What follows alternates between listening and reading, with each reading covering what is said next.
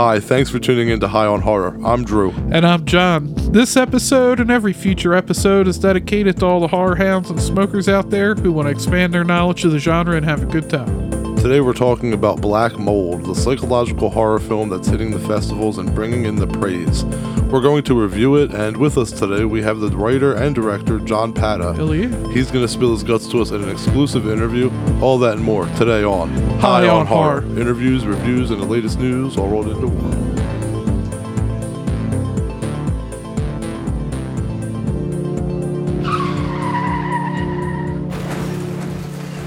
All right, we're going to start off here with Strain Wreck, the segment of our show where we discuss what strain of cannabis we're getting wrecked on. And John, you got something nice for us today. What is it? I'm sure a lot of people heard of this one. Got some 707 headband. Okay. 24.24% THC. All right. And headband, it's also known as HB. I've never heard that, but according to Leafly, that's a nickname. You ever heard anybody call headband HB? No. No, me either. It's a hybrid a hybrid marijuana strain and a love child of cannabis's power couple. I like these descriptions they give. OG Kush and Sour Diesel. I did not know that. See, we're educational as well. I like both of those strains. Yep. You can't go wrong with either. This smooth, creamy smoke is accented by flavors of lemon and diesel, while the long-lasting effects are great for pain relief, helping you to relax and combat elevated stress levels. Many report that the effects create a slight pressure around the crown of the head and feel as though you're wearing a headband. I have to say, usually I call bullshit on that, but I feel like that does happen to me when I smoke headband. I don't know if maybe it's all psychosomatic or not, but I have felt that. Anyway, have you? No. I can't. Not that I can remember. I feel like if you did, you would remember. Yeah, I agree. It's hard. I don't know. I don't know how some people remember. Like, I can understand certain strains if you have certain memories with certain things happening, like when you smoked a certain strain. Yeah. But when people are like, "Oh, when I smoked this, I feel this way," I'm like, I can't remember. I smoked too many different things to not different drugs, but smoked too many different strains to pinpoint heroin, like crack. which one is like, oh yeah, this one's for this and this one's for this. It's like, I don't know. They're all just, I get baked either way. So. And the effects have been known to come on slow, so pace yourself with this potent hybrid. Feelings are creative, euphoric, uplifted. Our negatives are headaches, dry eyes, and of course the classic old dry mouth. There was one review here that let me see if I can't find it again. Oh, here it was. Been smoking this, but for some reason now at 3 a.m. it's smacking me hard. I can feel the intense pressure in my face and slightly in my crown. Smoked. Okay, this starts with a parenthesis that never ends at any point in this review. Smoked a lower dose out of a bong, so the crown feeling is a bit slight. Just came back from taking 2 more hits. So I guess this guy was typing his review in segments. I guess. I feel good. I'm in the zone. If you have a potent enough cut like mine, that crown pressure goes behind the eyes and it I read that right. It makes you eyes watery, at least right now, in bed looking at my phone. Nice and strong, just how I like my lemon/diesel strains. Tasty as well. Pretty rare still nowadays, but if you see it, grab it and funk that house up. What the fuck? That is, I saw that review, so I had to share that one. All right. Well, I guess you're going to spark that up. We'll try this. it. So, yeah, look, as far as current events go, there's a lot going on. I mean, this is the first episode of October, as you pointed out to me before we started recording. And Saw X is in theaters. We're going to get a review out of that soon. Exorcist Believers coming out this week. We're going to be getting a review out for that soon. I mean, looking forward to both of those. I'm looking forward to both of those, but I have zero expectations for both of them as well. I'm just hoping to have a good time. How did you feel about it? Is Rohan Campbell an exorcist? What the fuck? Is David Gordon Green just gonna bring him over? We'll see. Yeah. I don't know, man. I laugh. But are you looking forward more to Saw? I mean, obviously you're a big Saw fan. Man, I do like Saw, but like, neither one of these. I don't have. Like I said, I'm hoping to have a good time. That's what I'll say. You say I'm very negative on movies lately, so I really don't have high hopes for either one of these. David Gordon Green, after Halloween ends, let's see, maybe it'll be better, but I think of the Nickelback song. Look at this photograph. Every time I do, it makes me laugh when I see the trailer of Reagan. Yes. But it's not really Reagan. It's just Linda Blair from another movie.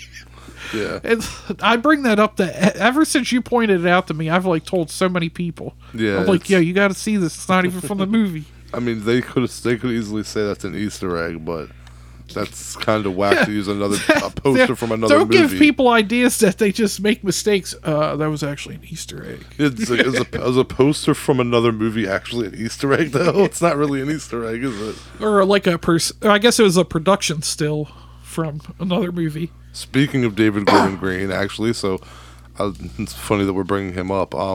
Halloween is being shopped around now that Blumhouse is done with it. Saw that. So it looks like we might get more Halloween movies. They're going to bring Michael back. Obviously, he's coming back. I know with Jamie Lee Curtis won't be a part of this series. John Carpenter might, who knows, but Halloween is being shopped Carpenter around. has his own TV show coming out. But. Yes, and but yeah, so Halloween could possibly, like I said, more movies. A show's being talked about, and I heard just yesterday, that A24 is in the running or for top bids, like in top bid, basically for the Halloween series. I think they want to develop it as a television series. What I actually saw about the television series was they want to set it in the world of Halloween 3. And if A24 did that, that'd be crazy. I didn't hear that. Huh. You're just going to shake your head, I know, when I say, let's give it to Robert Eggers. Let him do TV now. No, because I don't know. Like, I like him, but his artsy, fucking ambiguous shit does not belong in Halloween. Don't Halloween do it. 3? Yeah, it does. You think so? Halloween 3 has an ambiguous ending. Well, an ending, but not like every. I don't want to worry about like was the shadow on the wall significant to the fucking. You know? See, I don't want to have to worry about that. Damn, you got that ADD. Just give me a fucking horror movie. But yeah, I'm interested in that TV show. Yeah, for sure. But yeah, so Blumhouse just used up Halloween like a beat up whore and just left it on the side of the road for somebody else to pick up. Yep. Fucking disgusting. So we're gonna fucking throw Michael Myers in the meat grinder. And I mean, since it's October, I'm just going to throw it out. I watched Halloween 2018 again. Yeah. And I was like, let me try to see if I can hate it. Because I hate the last one. Nah, man, it's still good. It holds up. The first one holds up. It sucks. I mean, and Kills, the things, I still like Kills, too. It was going back and rewatching it. I said I originally I did liked rewatch Kills that more. as well. And I don't, though. I think 2018 was better, but I do still like Kills. Kills was off a bit, but it was like, okay, like, back in the day, slasher sequels barely exceeded their predecessor. So, barely and rarely. So, it's like, so for Kills to not be as good, I'm still kind of like, that's okay. It was still good enough to entertain me. But ends, man, that just like, how do you fucking drop the ball in every way conceivable? Like, what? I watched 2018 How? And then I watched Kills the next day, and it was the extended cut is the one I bought. Yeah. And I hadn't watched the extended cut since I bought it, and we watched Halloween Kills enough that I knew what the extended scenes were, and they made it worse, I thought. Okay. Like, I didn't like... I'm too high to think of them right now, but I remember watching and was like, that was longer than what it was, and it didn't need to be. All right, was Danny DeVito's suicide, like, extended or Danny anything? DeVito's suicide? That's so fucked up. Well, I think in the extended cut, they actually see her dad, I believe. Like, okay. You don't actually see him, but you see him, like, looking in the morgue. And, like, that shit bothered me from Halloween Kills. Yeah, what fucking hospital just leaves the dead bodies in a room just out where people walk? Yeah, right. With not even a curtain pulled across. That could have been a kid fucking looking in, you so know? rewatching Kills, I think it's fell a little bit for me. Okay. I don't know if Ends has anything to do with it, just because I know it doesn't end up well going from there. But, I mean, 2018's still solid. Either way, though, James Kills. Courtney vicious. He's still, either way, regardless of what I think of the movies, he's still the best Michael Myers since fucking Nick Castle, no question. Like, his performance as Michael, Dick Warlock. His performance as Michael in those movies is not any. I'm not questioning that at all. Fuck, I had a point. You made me lose it. God damn it. I was Man, gonna say one last thing gotta because bring this up train James wreck Jude Courtney is and just, distract me. Come on. this train wreck just turned into us talking about the Halloween franchise again, which is funny. But one last thing, watching Kills, how did that black lady that works at the cemetery survive? Bro, he stabbed her in the neck with a fluorescent bulb, and she has to lay there and watch as her husband just getting, her boyfriend or whatever, just like getting stabbed pincushion. like a pincushion. Yeah. And that blood is just gushing out her neck, but somehow she alive and Halloween ends. Well, my point was, before what I forgot was, Halloween Kills still has the dumbest fucking kill ever, though, with the fucking, the car door hitting the nurse. And hitting the doctor, and the fucking it's the nurse. Yeah, it's hits the nurse's gun, and the gun turns inward and shoots after our herself boy in the Michael head. Smallwood got Yeah, killed. it's just that was He put ridiculous. up a much better fight. Yeah, but okay, and one more thing. All right. Of course, I'm going to bring it up because we've been on hiatus and haven't been able to bring it up. But yeah, congratulations on the baby, John. Thank you. John had a little beautiful little baby boy named Yuri. He's already getting corrupted. He ain't watching anything. Funny, when Halloween was on and I was feeding him, I was like, ooh, Jamie Lee Curtis was here. She called me a piece of shit right now. That's good. Like I was gonna say, first time we've gotten to bring this up, so of course I'm gonna bring it up. Godzilla -1. Yeah, you showed me, Josh, the teaser trailer, then the full trailer. Yeah, man. The December 1st release date. I can't fucking wait. Is Godzilla -1 a Christmas movie? We'll see. No, but I've said this before on here like several times, but I love when Godzilla's the hero, but my favorite movies are when Godzilla is that disaster movie, when it's like apocalyptic, like holy shit, what are we gonna do? How do we defend ourselves? Like we're fucked. Those are the best Godzilla movies to me. When humanity's like at its lowest and has to like fucking strive to survive if it can. But this takes place post-war, and the design is Heisei Godzilla and Godzilla the Ride sort of infused, and it's directed by Takashi Yamazaki, who I've never seen anything he's done, but apparently he's a good director and critically acclaimed. And this is going to be the 37th Godzilla film and the 33rd. That makes it the 33rd Toho Godzilla film. Damn it, I thought Fast and the Furious had a lot of movies. Fam. I mean, Godzilla about fam. But we're going to go see it, right? You're going to see it with me, right? Like, you're not I'll bailing go on this see one. it. I mean, it's no Gamera, but I'll go see it. It is technically a horror movie, so yeah.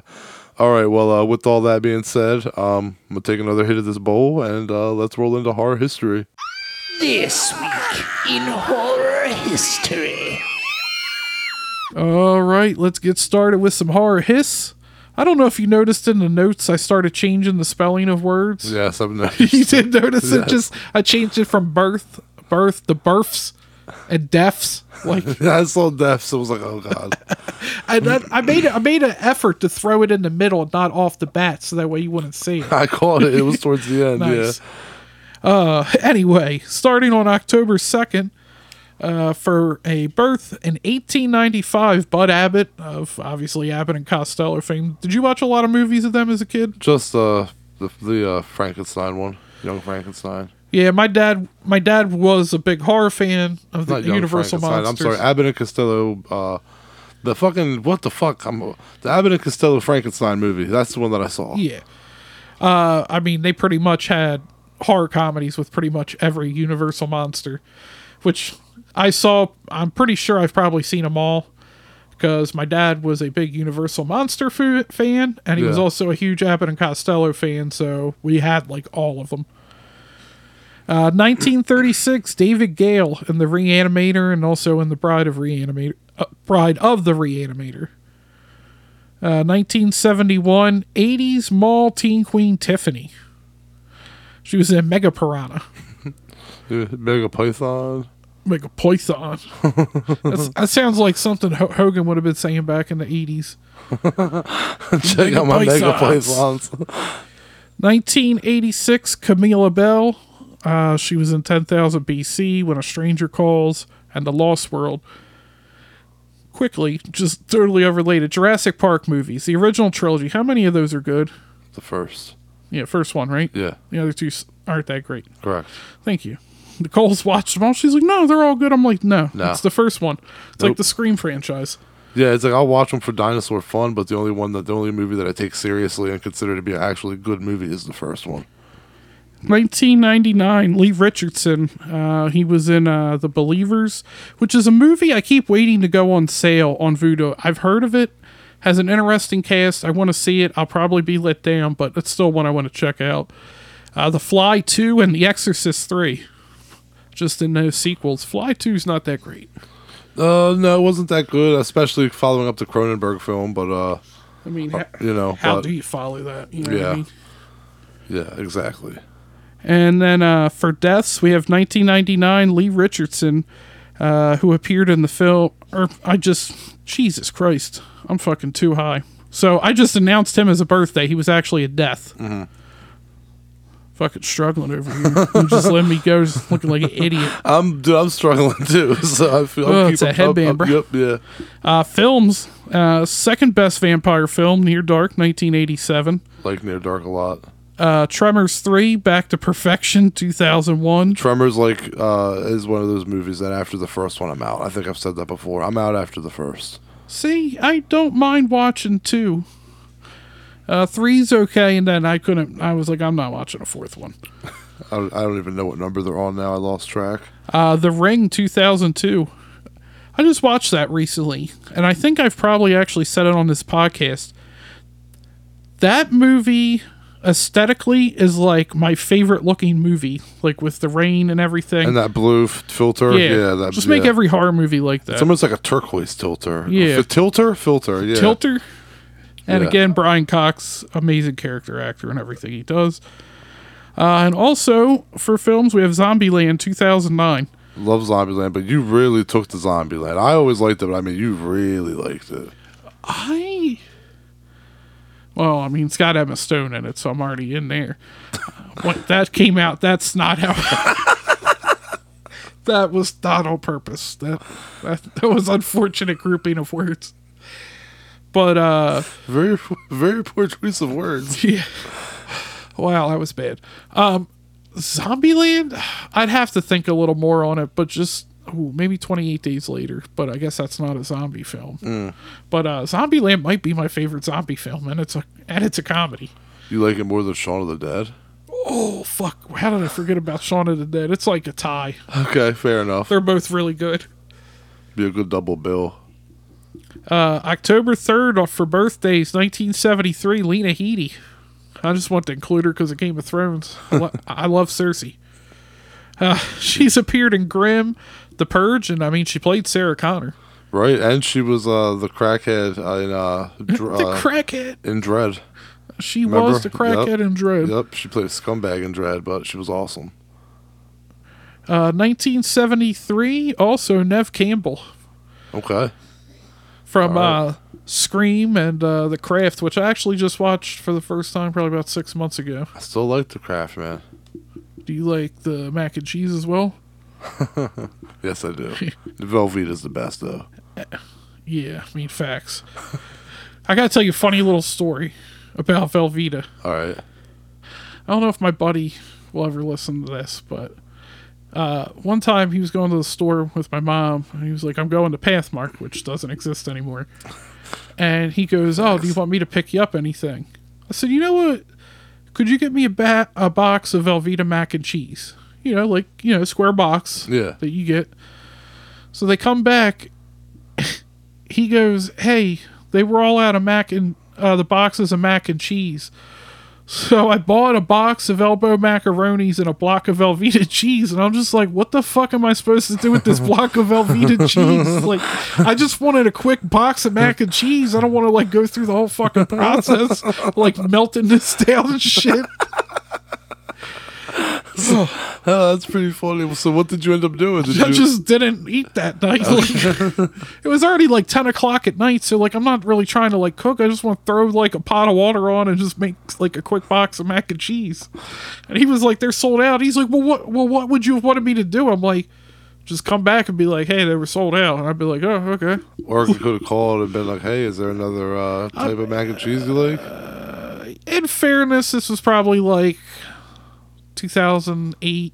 Still, though, I never Yeah. would have thought to bring back a block of cheese and like, you know, fucking like elbow those like macaroni 1 or fucking 2 noodles. pound blocks, like the Yeah, rectangle. yeah. You just brought back a box, a fucking block of Velveeta cheese. Jesus.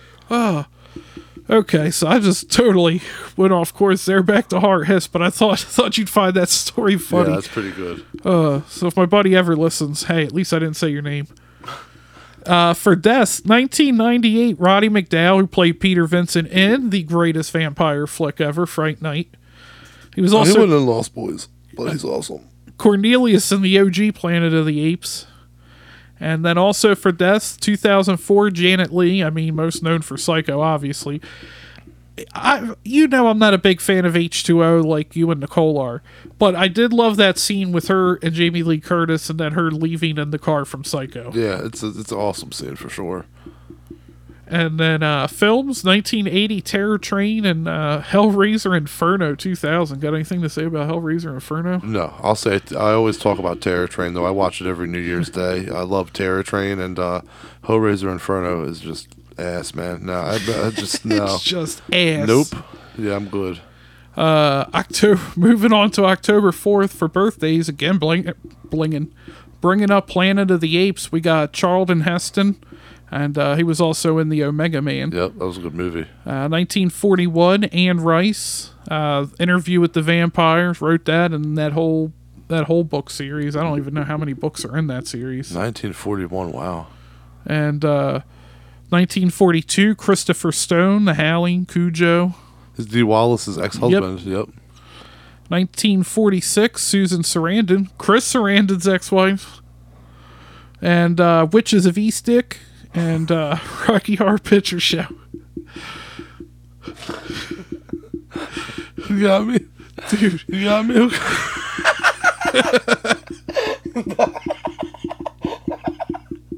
That was good. That was good, man. I'm reading it. I was reading that as you said it, and I literally caught it as you said it, and yep, you got me. That was good. it's funny though That was because I good. always say that every time to Nicole, and she gives me no reaction because she likes that movie. And I've said, she's like, "Yes, I heard you." I'm like, It pisses "Damn, me off because nothing." you wanted a reaction too. Because after you said it, you like peeked your head around your mic to see if I caught it. That And was good. moving on, 1967, old cod and weary ass motherfucker, Liv Shriver. And he also appeared in the remake of The Omen, Andy Sabretooth. Sabretooth. 1976, Alicia Silverstone. She was good as a psycho bitch in The Crush. Yeah, she was good in the lodge too. Yeah, I mean, for all Yeah. like 10 minutes before she like splattered her brains everywhere. Yeah, she Harry carried herself. Harry Carey, I don't think that's how Harry Carey goes down usually. I mean, and this is where I tried to throw in the births on you here on October 5th. But the main homie, Donald Pleasance, I mean, he was known as a serious actor from his work in The Great Escape. He was the first to physically play Bond villain Blofeld. And he found the horror genre later in life. I mean, he had the horror franchise, the Halloween franchise, Prince of Darkness. I think there's a couple more I'm forgetting, but. And 19. Yeah, he's done a lot of horror movies. Yeah, of course, there's The Freak or what's The Freak Maker, stuff like that. Yeah. He hasn't been, once he got into horror, he wasn't like scared to like do like the schlock. You know what I Yeah. mean? So that was kind of cool too. Yeah, man, Donald Pleasance, he went from, The Great Escape to Escape from New York. Fair enough. Well done. 1952, Clive Barker, novelist, director, a 6 on the sliding S&M scale. As per Joe Bob. Yeah, per Joe Bob. Wonder if he's, like I said, I still wonder if he's a 6. Just moving along on that one. 1980, Delaware's own Ty West, The X, Innkeeper, House of the Devil, Sacrament. What's your favorite Ty film? I have to still say The Sacrament, man. I love that movie. Like, besides that, House of the Devil. I used to think Innkeepers, and then I went back to House of the Devil. I really like X, though, and I still like X more than Pearl. I like the slasher. I love that slasher film throwback that he did, and the fact that it looked so authentic. That's what I really liked. I liked X a lot, so that's why I liked it more than Pearl. Now, I'm going to cheat. I think his best film is Pearl. Okay. But I don't consider it really straight horror. Yeah. But my favorite horror film, House of the Devil. Movie's awesome. But The Sacrament's like right there too. Yeah. The dude who plays father in there, it's really good. Joe, I think his name in real life is like John Jones as opposed to Jim Jones, the dude he's playing. So, Damn, Bones. yeah. John Bones Jones. And 1983 birthday, Peppy Little Spitfuck, Jesse Eisenberg from Zombieland. Like, I've said this so many times. How is it like our horror histories? I feel like there's like groups and themes of like going through the week. I know. Like a bunch of Planet of the Apes, Zombieland. And films, 2001. Gene fucking Gene Jones. Jones. That's his name. Gene Jones, not John Jones. Okay. Sorry about that. 2001 for films, we have Joyride. Love Joyride. It's funny because, like, Nicole's seen, like, you know, like, we've talked about, like, she saw all the, like, teenage horror movies, like the PG-13 ones, like Scream and stuff like that. Somehow that one slipped by her. I showed it to her a couple months ago. She liked it? Because I was like, she was like, I've never seen that. I was like, you would fucking love this movie. Like, I was like, I was like, and I'm not even like talking trash like it's bad because I like it too. It's a good movie, but I just felt like all the like type of horror she likes, I was like, that would be perfect, and she liked it. Yeah, totally. Speaking of themes, October 6th for birthdays, 1963, Elizabeth Shue, another Delawarean, and somehow one day apart from Ty. Nice. And deaths were makeup artist Bob Westmoreland. He worked on the 1978 remake of Invasion of the Body Snatchers, Close Encounters of the Third Kind, Twilight Zone, the movie. And for films, Texas Chainsaw Massacre, The Beginning in 2006. I love that fucking movie, man. It's a good fucking Leatherface movie. Jessica Biel's. Well, no, she's not in that one. She's in the remake. This is the prequel that Oh, shows you. yeah. Yeah, this one's fucking gritty as shit. Really. Yeah, like she's that. in the 2003 one. Yes, yeah. I go back and forth on which one I like more. Like, they're both really solid. I really like what New Line did. And October 7th, we have births, Tom McBride. He might have the most memorable death from Friday the 13th Part 2. Oh, God, yeah. That's a lot of steps. Dylan Baker from Trick or Treat and The Cell. He gets fucked up. Who's Dylan Baker? I'm trying to. He's the one. He has the kid. Oh, And Brian Cox yells, "Smells like a dead whore back here." Oh, okay, yeah. Oh God, okay, yeah. I've totally slipped on the name. Yeah, okay. He's the one. He tries to like prey on Suki. Yep, he's the vampire that ends up getting fucked up by the werewolves. So, yeah. And deaths 1849, Edgar Allan Poe. Rumor is he cursed Delaware when being thrown out of the Deer Park Tavern in Newark for being drunk. That's why Delaware sucks. He says, "May all who leave enter here never leave." Damn. I mean, I don't know how you prove it was true, but like Deer Park sticks with the story that did happen. Interesting. Maybe it had it took its toll on Delaware. Yeah. Who knows? And that curse is real. 2011, David Hess from Last House on the Left. David Hess. He was 69.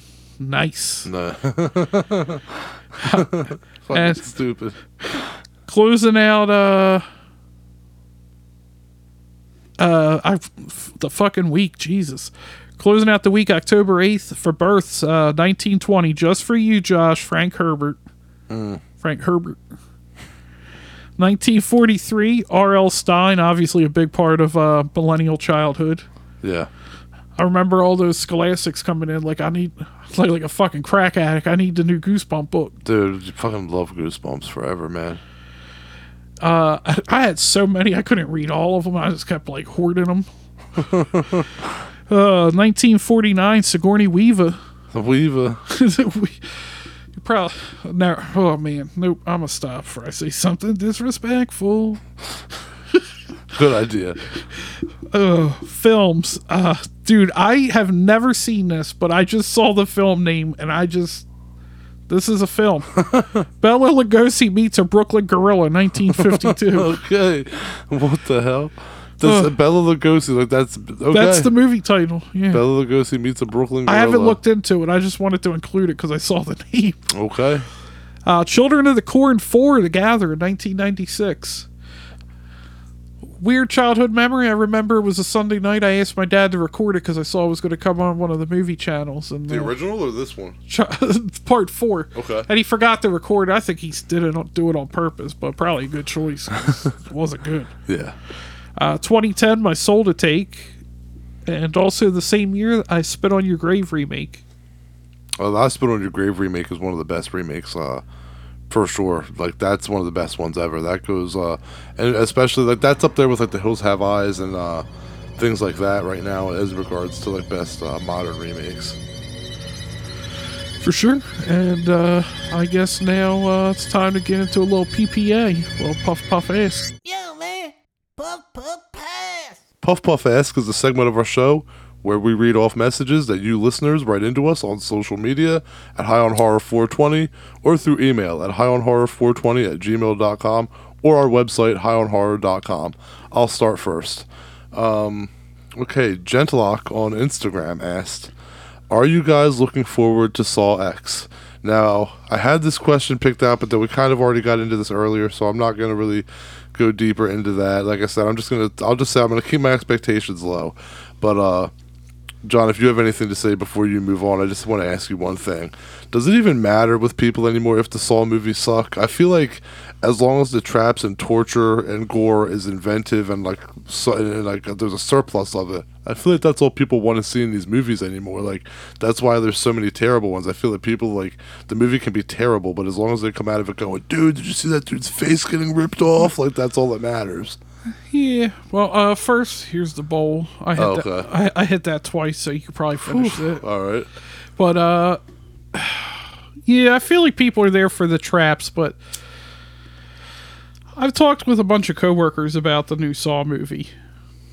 Because I'm like, it's called Saw 10, but it takes Saw place... X. But it takes place between Saw 2 and 3. Yeah. And I'm not giving anything away. We haven't seen it. This is literally just from the trailers and the movie description. John Kramer has cancer. Yep. He goes to Mexico. He decides to try this experimental treatment that people are trying out to help try to fight his cancer. Yeah. Come to find out it's all a scam. They're not helping anybody. They're just being greedy and taking people's money. So John Kramer, being Jigsaw, sets up a bunch of traps and a game to test these people. So what you're telling me is that the people he's putting in traps, we already know they're bad people. There's no moral ambiguity to it. Like, the joke I say is I don't know who needs to hear this, but I imagine Lionsgate. Jigsaw's not supposed to just be the hero. Like, he's taking people that are doing bad stuff to people, and that's not all what Jigsaw was about. Like, it was supposed to be...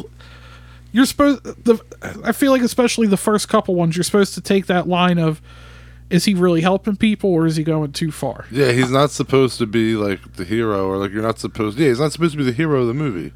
You're not supposed to be rooting for him. You're supposed to be like, yeah, fucking kill all these people. Like, I mean, if you look at some of the early Saws, like, it was like drug addicts and stuff. Yep. And just stuff that he thought was bad. The one guy ate it too much. He put him in a fucking razor. Like, yeah, right. Like, this one, you're just being like, yo, these people we know, they're scum of the earth. There's no redemption. So Jigsaw's going to come in and, like, you're not supposed to be like, fuck yeah, Jigsaw, get him. I mean, I guess, to be fair, as horror fans, we do that with movies. But you know what I mean? Like, you're not supposed to do that. You're not supposed to egg the us on normal to person do that. watching, the whole point of Saw is he's not supposed to be the hero of the movie. Don't egg us on to make him the hero. Let us make him the hero ourselves. But I'll be there next weekend to see it. Leatherface wasn't, bumped up to be the hero of the Texas Chainsaw, but he is. You know what I mean? So just, I don't like the forcefulness of it. I will say, at least they didn't just throw a backwards baseball cap on him in this one and try to say he was 10 like years Saw younger. 3. Yeah.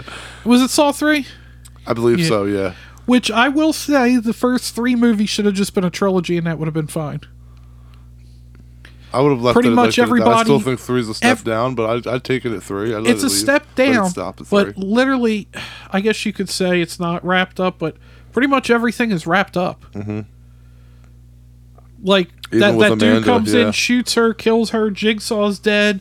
The tape plays and was basically like, if you harm her, you're going to be stuck. I might be wrong, but it's been a while since It's been I've a seen while, three. yeah. But basically, like, because he killed her, like, he's stuck in this room forever and he won't get out. Yeah.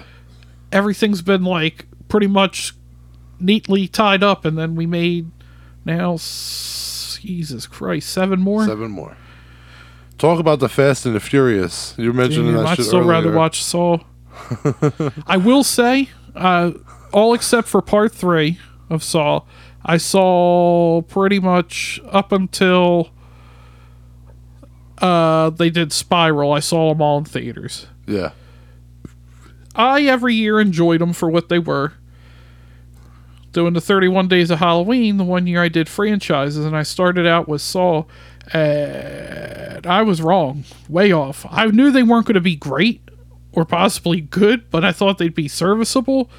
But my God, watching them all back to back, day after day, that quality drops quick. Yeah, for sure. I got the Hellraiser quality drop.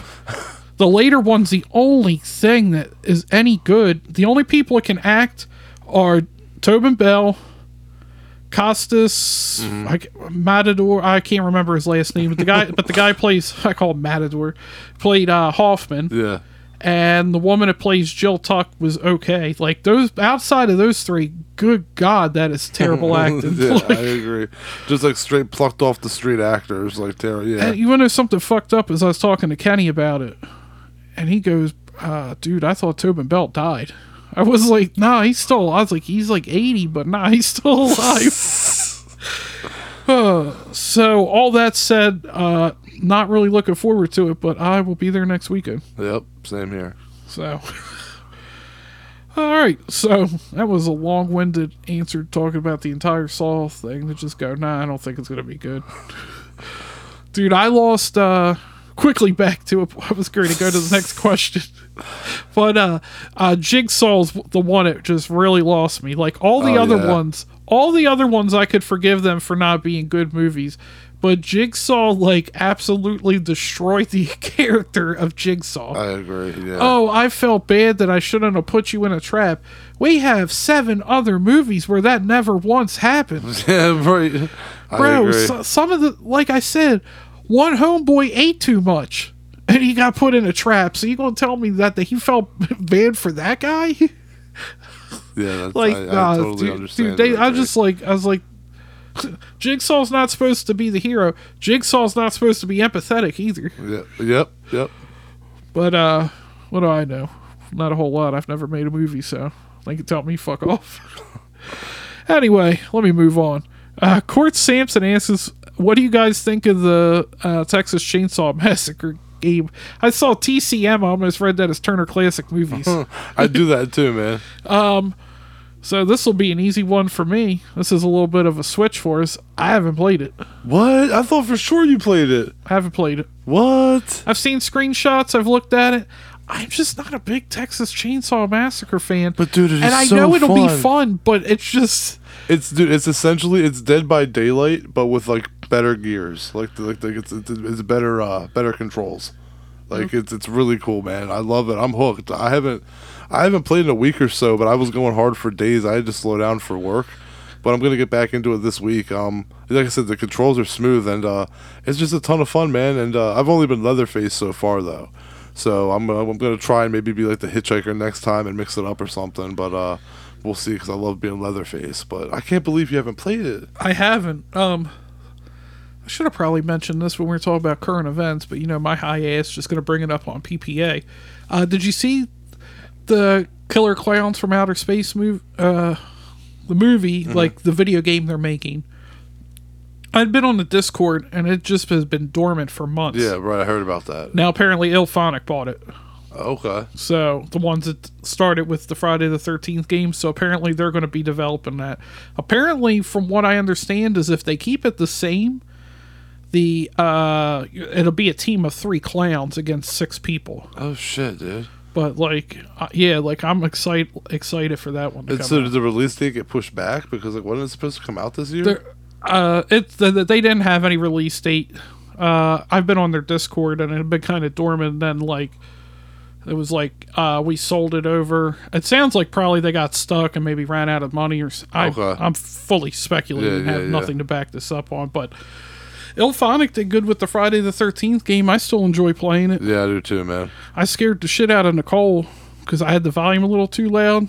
And I was just playing against bots, just as Jason, just, to relax, just playing as Jason, going around slaughtering teenagers in camp. Yeah, right. Just to blow off some steam.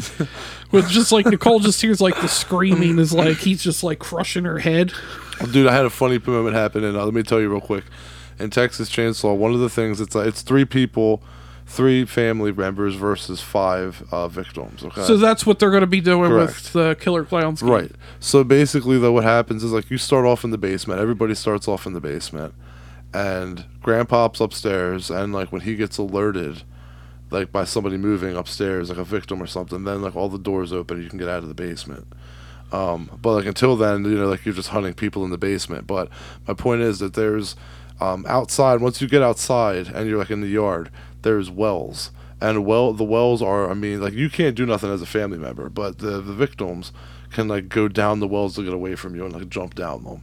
I didn't know, though, that, like, when you jump down the well, that, like, it takes, like, a little bit of toll on your health because it's kind of like a fall. That's what I figured, yeah. But I was Leatherface, and I mean, the dude, I was Leatherface, and there was a hitchhiker, and I forget who the other person was. It doesn't matter, but there was obviously the 3 killers, and I was Leatherface, and I got 2 of the kills, and then there was 1 each for the other 2 players, and it was funny because I fucking hit this dude in the back 3 times with my chainsaw, and he kept fucking running, and I was like, how the fuck is he not dead? I was getting so mad. So I run up on him, and he's faster than me, but he runs up and he's going over to the fucking well, and I was like, no, you fucking don't, you motherfucker. And I ran up on him, and right as he was about to jump in the well, I slashed him on the back again, and then he fucking still got down the well, and I was like, you motherfucker. And then, like, a minute later, it said, like, game over. He fucking died from the fall, and I was like, oh yeah, I got him. So then, like, that kill went on my record, so I was really proud of that. But yeah, we're gonna have to play it sometime. It's super easy, dude. It's like little 20-minute bouts. Yeah, I mean, I like Dead by Daylight. I enjoyed the Friday the 13th game. I'd really like a Halloween game. I mean, I guess the thing is, I guess you can be Michael and Yeah, or Dead Lori. by Daylight, but it's not the same thing.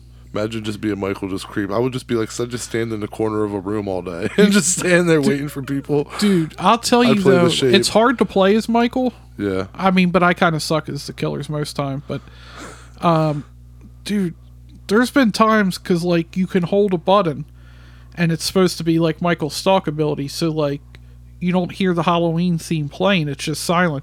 Yeah. Dude, I've been working on a generator, but the longer he stays and watches you, the more he powers up. So he doesn't necessarily just want to go in and attack you. So I'm working on the generator, and I just use my right thumbstick to move the camera, and I just see, like, Michael stand. Dude, even though it's a video game, I don't know how many times I was like, oh shit. Yeah. Because I just turn around, and I just start running and just hear the ding, ding, ding, ding. So all that to say, no, I have not played the Texas Chainsaw Massacre game. Well, we're going to get you to do it, though, for sure. I know. I need to get my Steam Deck back, and then I could play, like, I could probably play that more, but,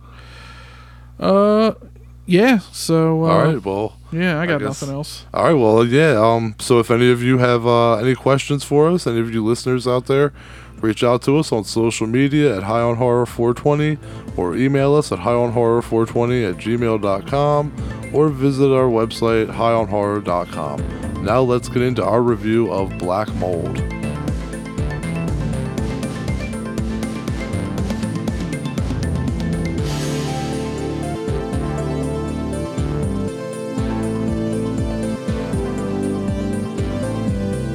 Black Mold is a 2023 American psychological horror film. Photographer Brooke, played by Agnes Albright from True Detective, and her pal Tanner, Andrew Bales, sneak into an abandoned, off-limit buildings for the sake of their art and also the adrenaline rush. But when the daredevil pair break into their holy grail, Franklin Hill, a large facility with a history, they encounter a dangerously paranoid squatter played by Jeremy Holm from Brooklyn 45. He holds them captive. The longer their attacker keeps them there, the more it becomes clear there's something else profoundly wrong with the place, as dangers surface at the intersection of artistic pursuits and internal sabotage. The film won Best Indie Feature at this year's Panic Fest in the United States, and Agnes Albright was also named Best Actress. Rightfully so. Yeah, I guess, our squatter, they just kind of refer to him as the man upstairs. Yeah. I really like that beard. I'm gonna have to grow my beard out like that. You're getting there. I'm You're getting almost there. Yeah. I got that like Jack Black when he doesn't care about You himself. should for get months. some fake bugs. You could be Satan and Hellraiser, but the crickets in your beard. Or Alice Cooper in Prince of Darkness. There you go. Where they're just like chomping on like roaches and shit. Ugh. Yeah. But yeah, so what's your thoughts on the movie? We promised John Pata that we wouldn't do spoilers. Normally we do spoilers for movies, but this one we promised to keep sacred. So we will keep the integrity of that. Yeah, shit had me confused throughout the entire movie. Very much. You kind of get the. I don't know if this is really happening or not. Yeah, the unreliable narrator, and there's some really good psycho shots, especially of Tanner. Yeah. And tell me, who do you think you would be more like in that situation dealing with the man upstairs?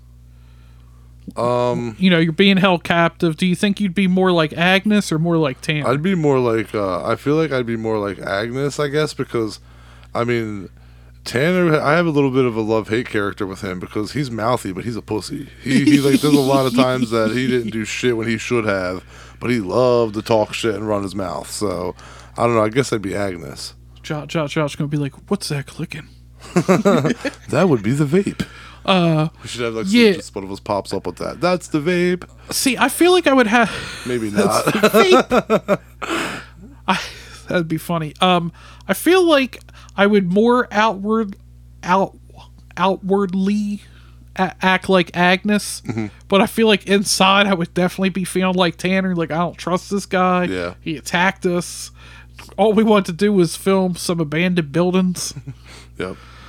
Dude, I always watch these movies and they always make me want to go like just break into like abandoned buildings. But Yeah. I'm like, I know the second I do it, I'm gonna get caught. And you could tell right away that the movie was shot very clean with some solid camera work. I really liked that. Yeah, the cinematography was great. Agreed. I was gonna ask, what you should do is start getting a trash can, fire pit. Oh yeah, for what? Just to have fires in the backyard. You just go out there, you just warm up. I don't know. It doesn't seem like a bad idea. Actually, it seems pretty peaceful. I like bonfires and It's shit peaceful like that. life. Yeah, but I thought that that the chemistry between Brooke and Tanner was really good. I thought they had good chemistry. I believed their relationship on screen. There's a lot. I guess there's a lot I can't say to save face on spoilers, but there are a few scenes, one in particular that spooked me pretty good, and the movie kept me guessing every time. Like we said, right? It kept us guessing every time, and even though we were seeing through like a perceived vision. And it's very mental. Yes, yeah. You definitely do a lot of thinking watching it. Yeah, 100%.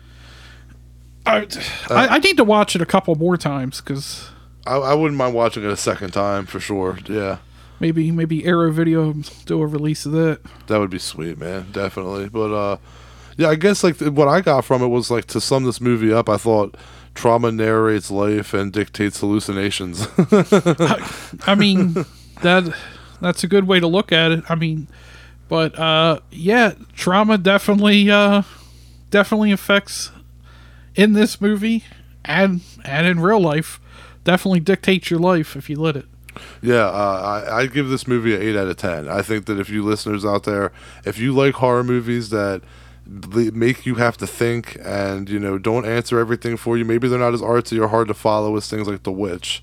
Not to shit on The Witch, but if you always like, you always love to just talk down the witch, man. if you like, it's on my list this month. if you like movies that make you think and make you come up with your own possible explanations that are ambiguous, but also are very well acted and have a lot of intensity. I think and suspense. I think that this is definitely the type of movie that you should check out wherever or whenever you get to see it. I think Black Mold is definitely worth checking out. I think the only type of people that wouldn't like this movie are the type of people that need everything explained to them, and it's okay if you're like that, but it's always nice to open your mind a little bit. Yeah, and get wrapped up to listen to you. I just totally blanked on something I wanted to say, and I just skipped right over. I was gonna say, yeah, I give it an 8 out of 10 as well. Now I remember. It benefits as something I feel like we've talked about numerous times of not trying to be too ambiguous with the setting. Yeah, just letting it breathe in a smaller setting, and doesn't. I feel like that's a lot of times with these smaller budget films makes it look big because they're stretching out the budget to get all these different locations, and I think that helped a lot with this film. Yeah, you're not going to get any straight answers. You can get your own answers out of the movie, but it's not gonna have a solid resolution for you. Yeah, and I personally like that. If you like The Shining, then you can say you can watch this and totally be understanding. So yeah, I'll go with you, flat 8. All right, yeah. So let's get into some Burn and Learn. All right, we haven't done a Burn and Learn in a while. Let's do it. Ooh. Burn and Learn. All right, Burn and Learn is the segment of our show where we read off trivia about the movie we review that isn't common knowledge or things you'll easily find by searching on Google. To start, the first shot in Black Mold was the first half of the opening scene, the exterior of the camera moving through the neighborhood. The lasting shot was the second half of the opening scene, the interior once the camera is in the house.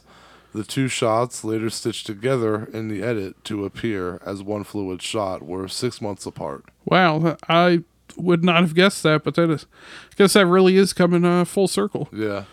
Composer Nicholas Ehlert used found materials from the film's location to create the score.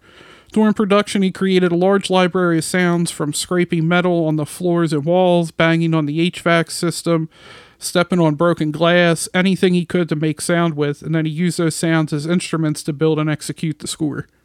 Their picture car, a 1964 Jeep Wagoner, died at the end of day one, and they needed it for 2 shots on day 2, and their head of transportation wasn't able to get it running. Come day 3, it still wasn't running, but he came up with a solution. He attached a spare tire to the front of a buggy, got behind the Jeep, and gave it a running push. When they needed the Jeep to back up,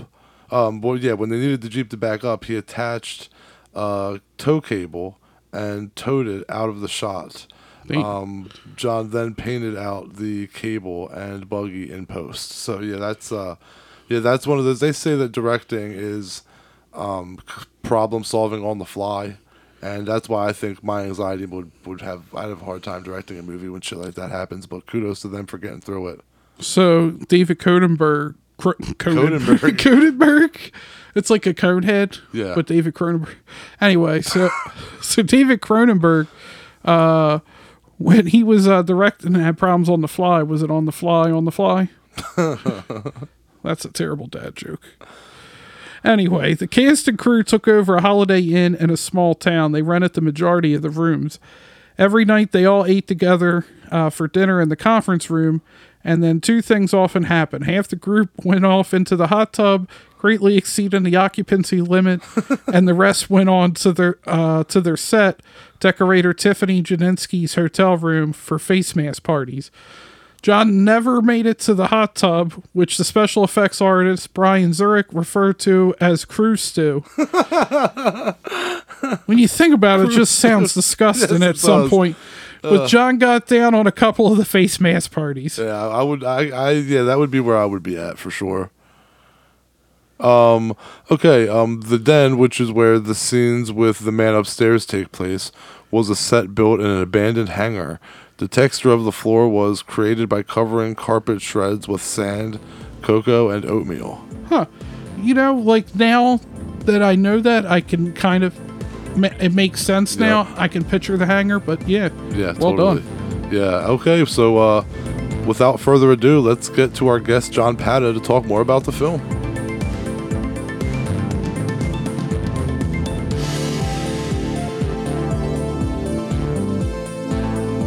Joining us today is the editor and producer of The Stylist, a film we've previously covered here on the show. But today we're talking to him about the new film he's directed, Black Mold. Thank you, John Pata, for being high on horror. Yes, thank you for having me. Okay, John, I wanted to ask, you're on horror, but our buddy Joe Gavarkazian told us that you're not, that you don't partake in cannabis. I wanted to ask you, like, what your stance was on it, like, if you're against it, and I know you have past trauma like me, so I was, like, wondering how that maybe does or doesn't help you if you've tried that. Yeah, I actually, I'm not against it at all. I'm completely for it, and I live in Wisconsin, where we're, like, one of the few Midwestern states that don't have legalized cannabis, and it's simply because the Tavern League runs this state, and the Tavern League does not want legalized marijuana because then they fear that they're going to lose a bunch of money, and I think that's absolute bullshit. And if alcohol is legalized, which I don't drink, I used to drink, I don't anymore, I'm not a fan of alcohol, but it's absolute horseshit that if alcohol should be legal, then absolutely cannabis should be as well. Yeah. And I co-wrote and produced a feature called Gags the Clown that came out in 2018, and it was a huge endeavor. It was very stressful, and it was also at a time when my mental health started really taking a dip. And one of the co-producers on that, he just handed me a pen of indica, and he was like, "I really think you should try this." He was like, "I think you could benefit from it a whole lot." And I sat on it for a little bit, and then I think it was like 2019. I used it from time to time, and I found such great effects of it. I would just use it just to, like, relax and turn my brain off, because that's something I've never been able to do. Right. And so I did use it for a little bit. I don't know if Jill actually knows that. So if Jill listens to this, she's probably going to be pissed at me from withholding this information from her. But I really haven't smoked too much in recent years. I think that there's a lot of benefits that come from it, and contradictory to, like, alcohol, where there's actually no physical benefits that come from it or mental benefits. I think there really is with cannabis. So I'm all for it. I'm just I don't know. I'm just a weirdo. I don't do caffeine. I don't really do anything. So I might not partake, but I'm all for it. That's good. And yeah, I speaking of caffeine, I've learned mixing caffeine and cannabis is always bad for me. I just feel like so jittery. Sometimes I'll be like, why does everything feel so fast paced? I'm like, oh, I drank like a 20-ounce coffee and now I've, like, smoked. So I was really enjoying indica, and I always did it at home. It would be like a Saturday night, I'm done with work, I'm going to chill. And then in May of 2019, I was in Montreal, Quebec, for this punk festival called Pouza Fest. And they had recreational cannabis up there. So I was like, whatever, let's just try this. And then I decided to try sativa, which I had never done. And I found out that sativa and I do not go well together at all, especially when I'm in a room with like 300 people watching bands. I hit that absolute, like, paranoid. I was confident that I was manifesting a whole bunch of negative energy around me. I was trying to move around and avoid all these problems. And eventually my friend Ariane, who lives in Montreal and knows I don't drink and that, I don't really use any substances, she came up to me not knowing that I was high. And it was, it was like trying to talk to me about something. And then all of a sudden I just looked at her and I was like, Ariane, I am so fucking high right now. and she laughed a whole lot. But that's the last time I ever tried sativa. does not mix well with me. I'm way more of a at-home indica, just chill, instead of trying to have like a stimulant side of it. I feel like the older I get, the more I'm like, I want to go towards the indicas. Yeah, it for me, I thought it was great. I loved it. And you brought up punk rock, and I was going to say your Instagram bio sounds like we should be like best friends. I love punk rock. I love ska. Who are some of your favorite like punk bands? Well, I just because you mentioned punk and ska, and I'm wearing a Stuck Lucky T-shirt. Yep. Stuck Lucky is out of Nashville, and they are one of my favorite bands of recent years. Really awesome ska core band that has very dark imagery, just like a moody feel. So yeah, Stuck Lucky. I cannot recommend them enough. But I mean, my favorite band of all time is the Suicide Machines. I bought their first album the day it came out on a whim in 1996, and just happened to stumble across this band that would change my life. So, Suicide Machines are huge. The Swinging Utters are another big favorite of mine. Arms Aloft, which is a band from Wisconsin, they're on Red Scare Industries. Arms Aloft, one of my favorites. Love that band. Operation Ivy, obviously, and the Specials, like those two bands, my life would not exist the way it is without Op Ivy and the Specials. That's some good choices there. And Avail, I think there's an Avail poster right behind me. I love Avail. Iron Chic, which is right by me here too. Their newer band, Dead to Me. I don't know. We could turn this podcast strictly into that. And also, you said you love burritos. I saw you love veggie burritos. Now, are you just veggie burritos? Do you like anything else in your burrito? Well, I haven't eaten meat in 22 years, and so basically anything that is not meat, I will love the shit out of in burritos. I don't do a lot of cheese or dairy, but in recent years I have discovered that it's all about the salsa verde. I don't care what is in the burrito. If the burrito is grilled, that is a necessity, and you can even grill it at home in a frying pan or a skillet if you have it. Just pop that shit on there for a few seconds, and then just smother it in salsa verde. Amazing. I do love my burritos. My burritos grilled. Yes, and actually, I told Jill I was staying at Jill's. I don't even remember when that was. 2 years ago, I was staying at Jill's, and often when I travel, a lot of people know this, I bring burrito fixings with me, and I always have my burritos ready to go. And I was grilling a burrito in Jill's kitchen, and she was like, "What are you doing?" And I was like, "Oh, girl, your life is about to change right now if you have not been grilling your burritos at home." Oh, that's awesome. I don't think I'm quite that committed to burritos that I bring my fixins with me, but. Well, and it's also a thing of just, like, depending on where I go, I don't know what my options are to eat. And so I like to just make sure I'm good, because thankfully now it's easier to find places with options that don't contain meat. But sometimes that's simply just a salad. And I love salad. But when I go to a restaurant, I would like to have something more than that. And how did you get into the horror genre?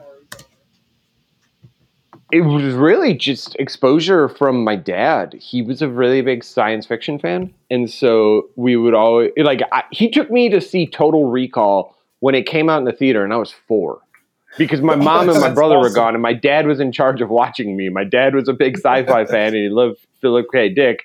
And Total Recall just came out, and he was like, "I want to see this movie, but I got to watch my damn son." And then he was like, "I guess you can come with me." But through that, it was also stuff like Alien and John Carpenter's The Thing. Those would cross over. But then I saw Jaws when I was 6. And that was, 1, I loved it.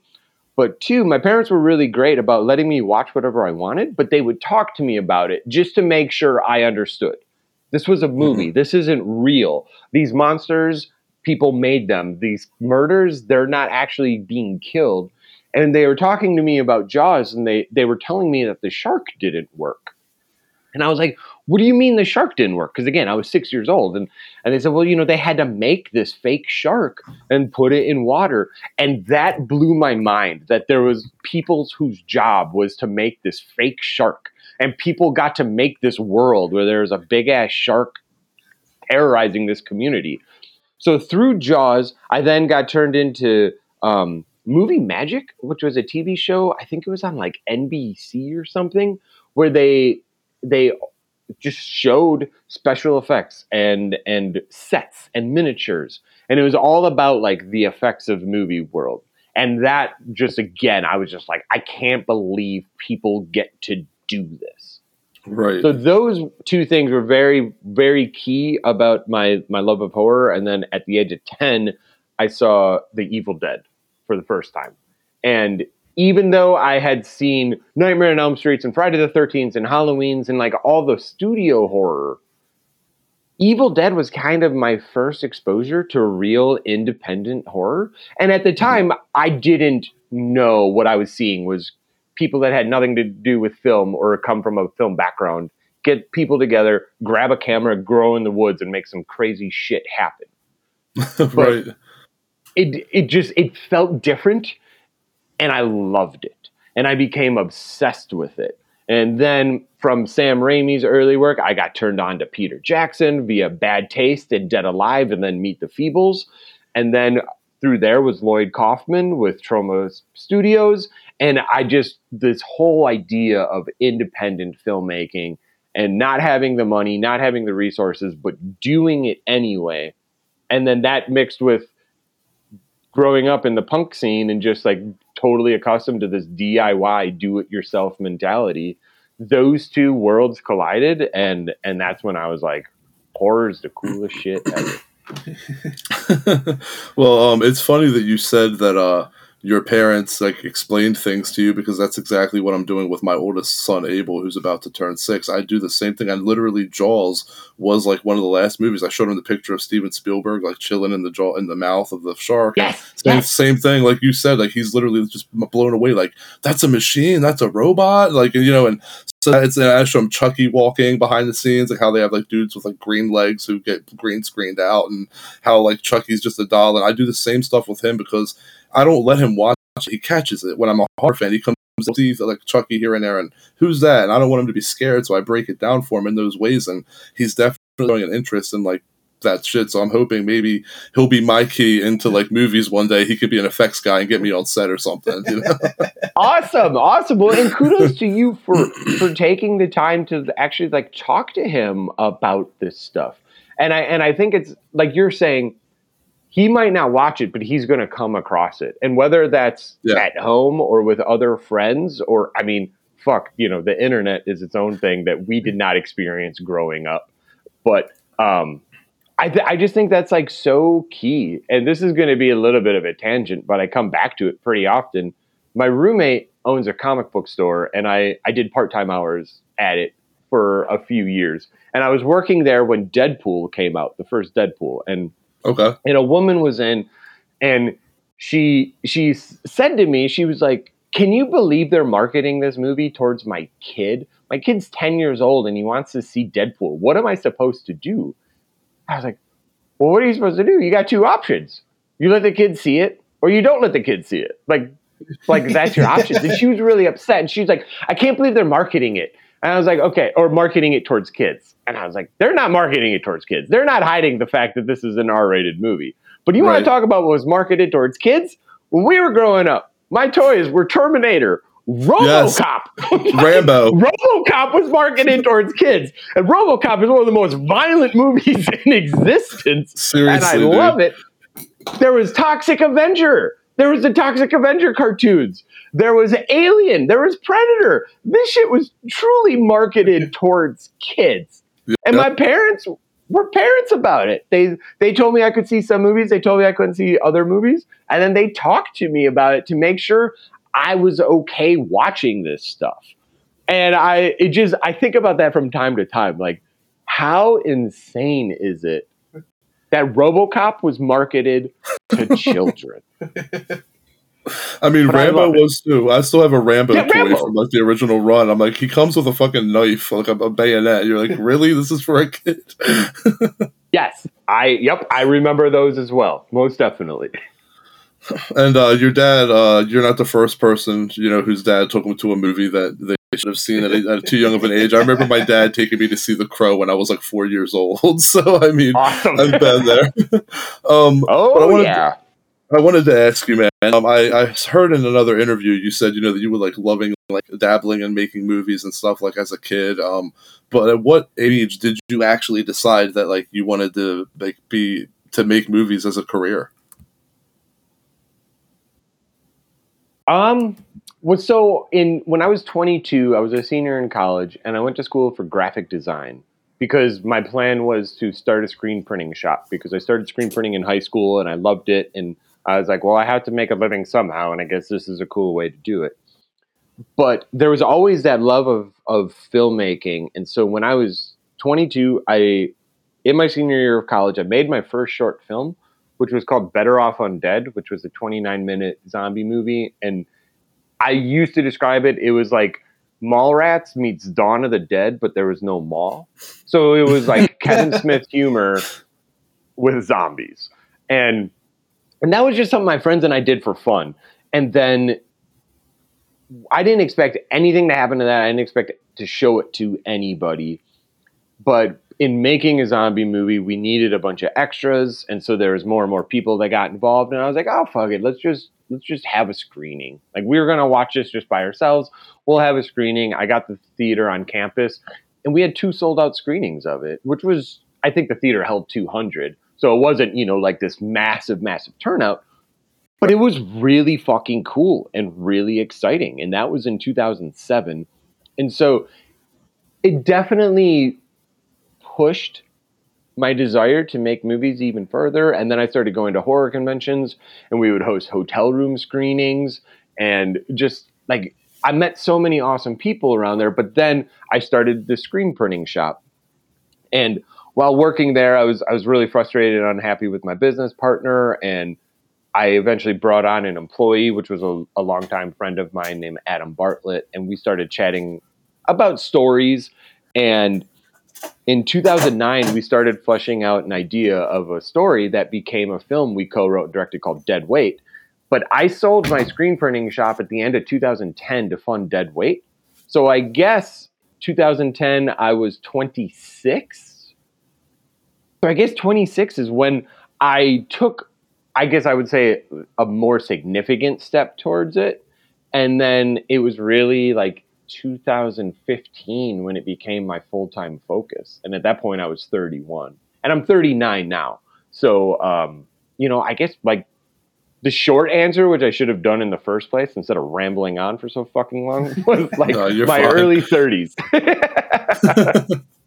No, the long answer was the better answer. But listen, Right. you're a writer and a producer and an editor and a director. You've done it all. I got to ask you, what's your favorite thing to do? Most of our guests say that they prefer the editing process. That's always my go-to. Like, I don't know if it truly is, because I love every aspect of it. Writing is really exciting because that's when the idea is starting to come together and you're working through it and you're picturing things, and like there's an excitement about that. And then production's great, but production's stressful and miserable as fuck. Like, no matter what, because you're balancing schedules and availability and weather and locations. And I mean, just like, filmmaking is nothing but problem solving. And from day one of production, nothing goes according to plan.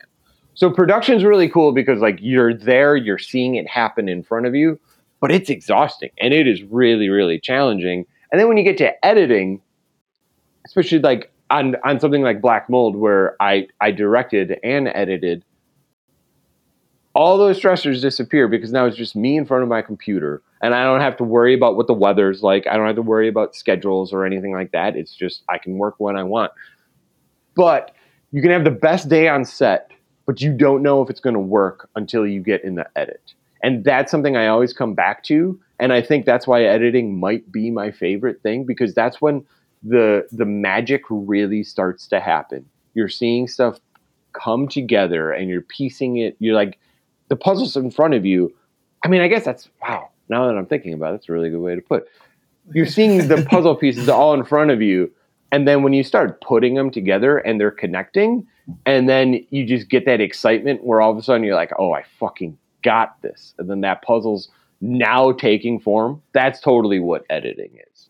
So yeah, I think editing probably is my favorite.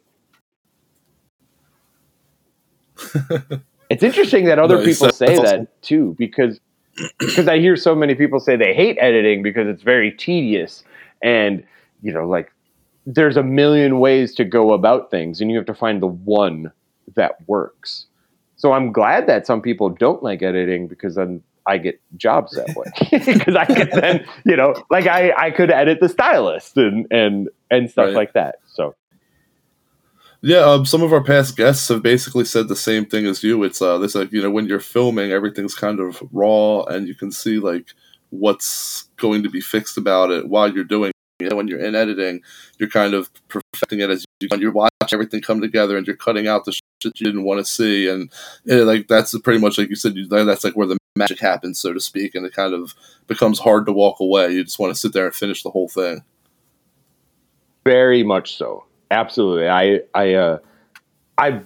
On starting on the stylist, it was the first time that I was like really forcing myself to walk away. Like listen to my body when my brain starts kind of getting stagnant. When I'm looking at something and I can't just instinctively figure it out. Okay, I'm tapped out. Like I'm done for the day. Because it's really easy to just stay in that edit for 8, 10, 12, 14 hours. But at that point, your brain is shot. And are you even making good decisions? Or something that might take you 2 hours to do that night would actually take you 20 minutes tomorrow when you're rested. So I've been trying to get in that better practice of like, just step away. It'll be here tomorrow. You can come back to it. Right? It's always better to come back with a set of eyes, But I wanted to say that, so like you're getting a lot of positive attention and solid reviews from, Black Mold. The reason we have you here to talk to you about this movie.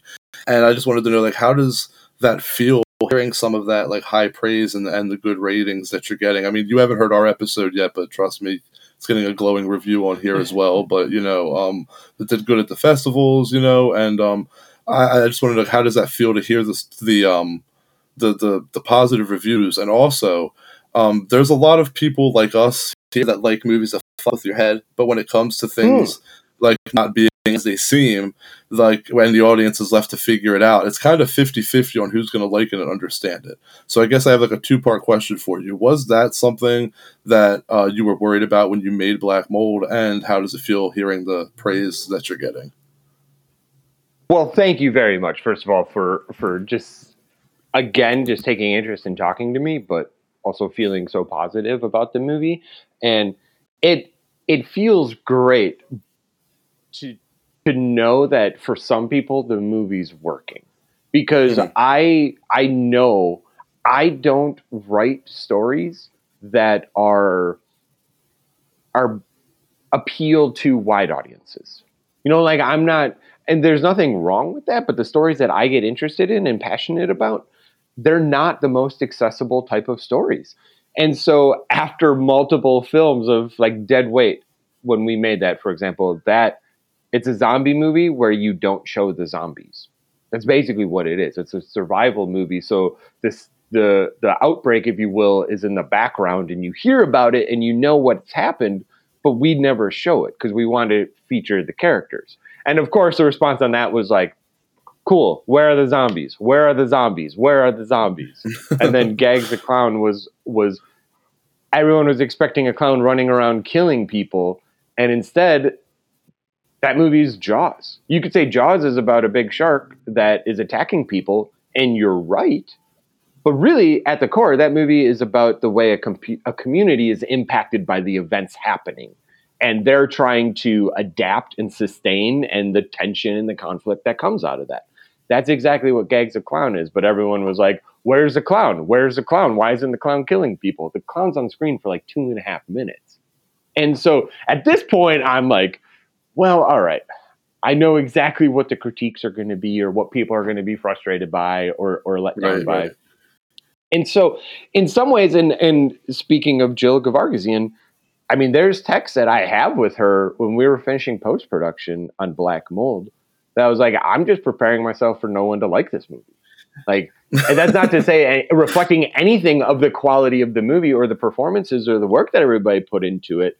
But I was just like, I don't know how people are going to feel about this. And she was, yelling at me. She's like, you can't have that attitude. You can't think that way. You got to think people are going to like it. And so it's, I'll be honest, I was pretty surprised by the positive responses and delightfully surprised. Like, I'm very happy about it. And even the reviews that have come out that I've seen where people didn't necessarily like it, they're not just being like, oh, this movie's shit. They're just saying, it didn't work for me. But they're still able to acknowledge certain things that are. And that's great, because as a filmmaker, I like to know what is working and what isn't working for people so I can grow. But the thing that feels best about the positive reviews is it just makes me so fucking proud of this cast and crew. I mean, I've been so proud of them from the get-go, and everybody worked their asses off and did such an incredible job. And we shot this film in actual abandoned locations. We didn't have power. We didn't have water. We didn't have heat. The power that we had huge ass generators that our G&E team were running hundreds and hundreds and hundreds of feet of cable just so we could have lights, just so then we could plug in space heaters so we had like a tiny little warming area. We built a set which we referred to as the den. It's where the man upstairs is sitting in his chair with the fire pit, and where Brooke and Tanner are. That was a set that we built, but we built it in an abandoned hangar. So yes, we built a set, but it was still in this abandoned location without any of these conveniences. And logistically speaking, this film was just such a challenge to make. But everybody came through. Everybody was cold. Everybody was tired. Some days people were wet when we had our rain scenes. And yes, people were like, this sucks. But they were still there to do their jobs, and they wanted to do their jobs. They did not see these issues or these challenges and back off. They ran right into them. And so when I see people talk positively about the film, or if I read a good review or anything, that's immediately what I go to, is that the cast and crew, they deserve this. They earn this. And I'm just really happy that other people are able to appreciate all the work that they put into this. Yeah, absolutely. Well earned all around, for sure. And the majority of the movie takes place in abandoned locations, as you said. Not abandoned locations is the funeral home. But being in, just those few locations, that's great for budget. But what were some of the technical challenges of filming in those locations? Well, yeah, like I said, not having power or water or heat, like huge challenges. But the other aspect of it, and we knew this going into it, were just the conditions themselves. The first house that Brooke and Tanner go to in the movie, when they go to the second floor, it's not really seen on camera, but the second floor, it was just insulation that basically had just melted and was hanging low. So because there's no windows, and wind is blowing through, insulation is just getting blown all over the place. And August, who was our second assistant camera, I remember him in particular, he was just struggling because it was just all like going right to his eyes. So he's trying to do his job, but then he's getting all this insulation in his eyes. And then just even minor things like you don't necessarily think of or you take for granted, just a place for people to put like their coffee down or their water. You're like, oh, there's raccoon shit right there. There's I don't know what's over there. And so those are just challenges, but our production team just nailed everything. And one of our houses was like a quarter mile off the road, and we shot in March, and the ground had just thawed. And so this dirt driveway just became like ankle deep mud and just wet mud. And we couldn't get our trucks down that to drop off all of our equipment. So we had to have people trucking it by foot, or we had I think it was two 4-wheelers that we could load some stuff up, but then run it down. And at the end of the night, you get done shooting a 12-hour day and you're exhausted. And now you have to pack up the truck, which is always the case. But now in this instance, you have to walk that shit a quarter of the mile up the road. And so it's just a lot of stuff like that. But I love abandoned locations, and I go into them for fun. I do photograph them. That is a hobby of mine. And so I'm accustomed to all this stuff, but I felt so bad that I was like, I'm here because I love this shit. But there's some other people, they're really excited, but they're also like, God damn it, why can't we just be in a studio? Like, why can't we have the luxuries of typical filmmaking? But I think it gives a film a very unique quality. There aren't a lot of films that do take place in abandoned or in buildings like this. And oftentimes when they are, they're post-apocalyptic, or, like could be a zombie film or a movie like The Road. But just to have kind of like a normal story, not in, well, I don't know if I should say a normal story, but to have a not post-apocalyptic type story in these locations, I do believe it gives something different. And I was going to say, like, the house on the Franklin Hill location, were they already, like, that bad? Like, how much work did you have to do to really make it that much worse? A goal of mine was to work with as much practical set decoration as possible. So I would say what you see on camera, 80% of it is how it was. Some of the houses we did have to clean, like the first house they go to, where the second floor was all insulation hanging. I'm not kidding when there was like half an inch of raccoon shit across the entire second floor. And so that was something we did have to hire a crew to come in and remove that. But then what was really funny was they removed it and we went up and we're like, now we got to dirty it again. Like it looked too good. So there was a lot of just working with what was there. But then our art department did spruce up a few things here and there. And then even in that set that we built, everything you see in terms of set dressing, whether it's a shelving unit, there's like a vacuum cleaner in the distance, there's a file cabinet, that all came from our locations. We were very specific in just grab whatever you can find to build this set out. We're not going to buy anything. We're going to repurpose what is available to us. Makes total sense. And I wanted to say that I take notes. I'm like a nerd, so I take notes when I'm watching movies. Things stand out to me, and one of the things that stood out to me in Black Mold is that the camera work is very, very clean and polished looking. So kudos on that. So I wanted to go back to asking you about like hardships during the movie. What was the most challenging scene to film from a technical standpoint, if you could say so without giving any spoilers away? Well, thank you for that, and just the compliment on the cinematography. Robert Patrick Stern was our cinematographer on this, and his entire camera team and the electrical side, they just killed it. And I've been working with Rob since 2013 when we shot a short film that I directed called Pity, and this was the first time I got to direct a feature with him, and I was really excited to, because we've just established such a strong language and kind of understanding of camera work that I was just stoked to get in there and work with him. And I mean, the hardest scene probably, and it's so brief in the film, and this isn't even necessarily logistical, but towards the end of the film, there's a scene when Brooke goes outside and it's raining. And what made that so hard was it was cold that night.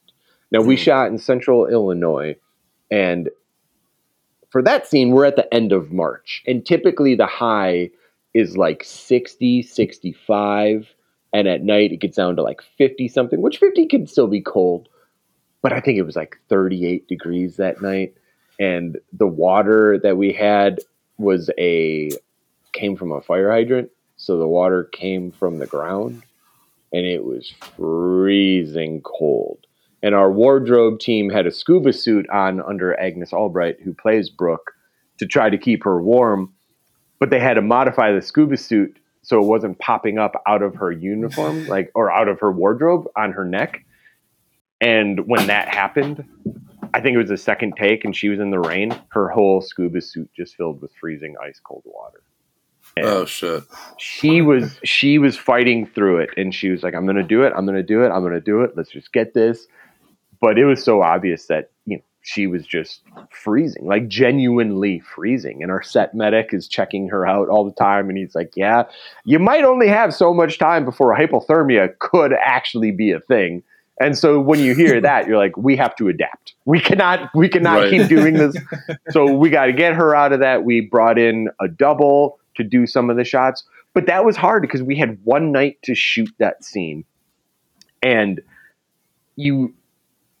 I'm a very mindful person, and I want sets to be as healthy as possible, mentally, physically, just in all capacities. And so as a director, you're placed in a really unique situation when you're an actor, you know, your actors, one, willing to keep working, but two, keep working is making them, it's jeopardizing their health.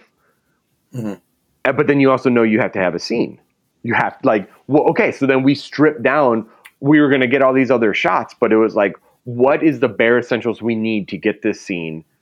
And how can we do this that is both taking care of Agnes and consideration for her well-being and also getting this done? And I mean, unfortunately, that was a situation of, it was an indie film. You know, if this was a studio picture, maybe we could have split that into 2 days and we could have come back the next night to get the rest of it. Just say, okay, we got this. We need to adapt. We need to figure something else out. We'll come back tomorrow and we'll be able to do this more successfully. But that was a hard night because I just felt terrible. And Agnes is fucking awesome, and she was so committed to this movie, and I appreciate that. But it's also like, you can only commit so much as your body will allow. Like at one point, your body is going to say, nope, fuck you.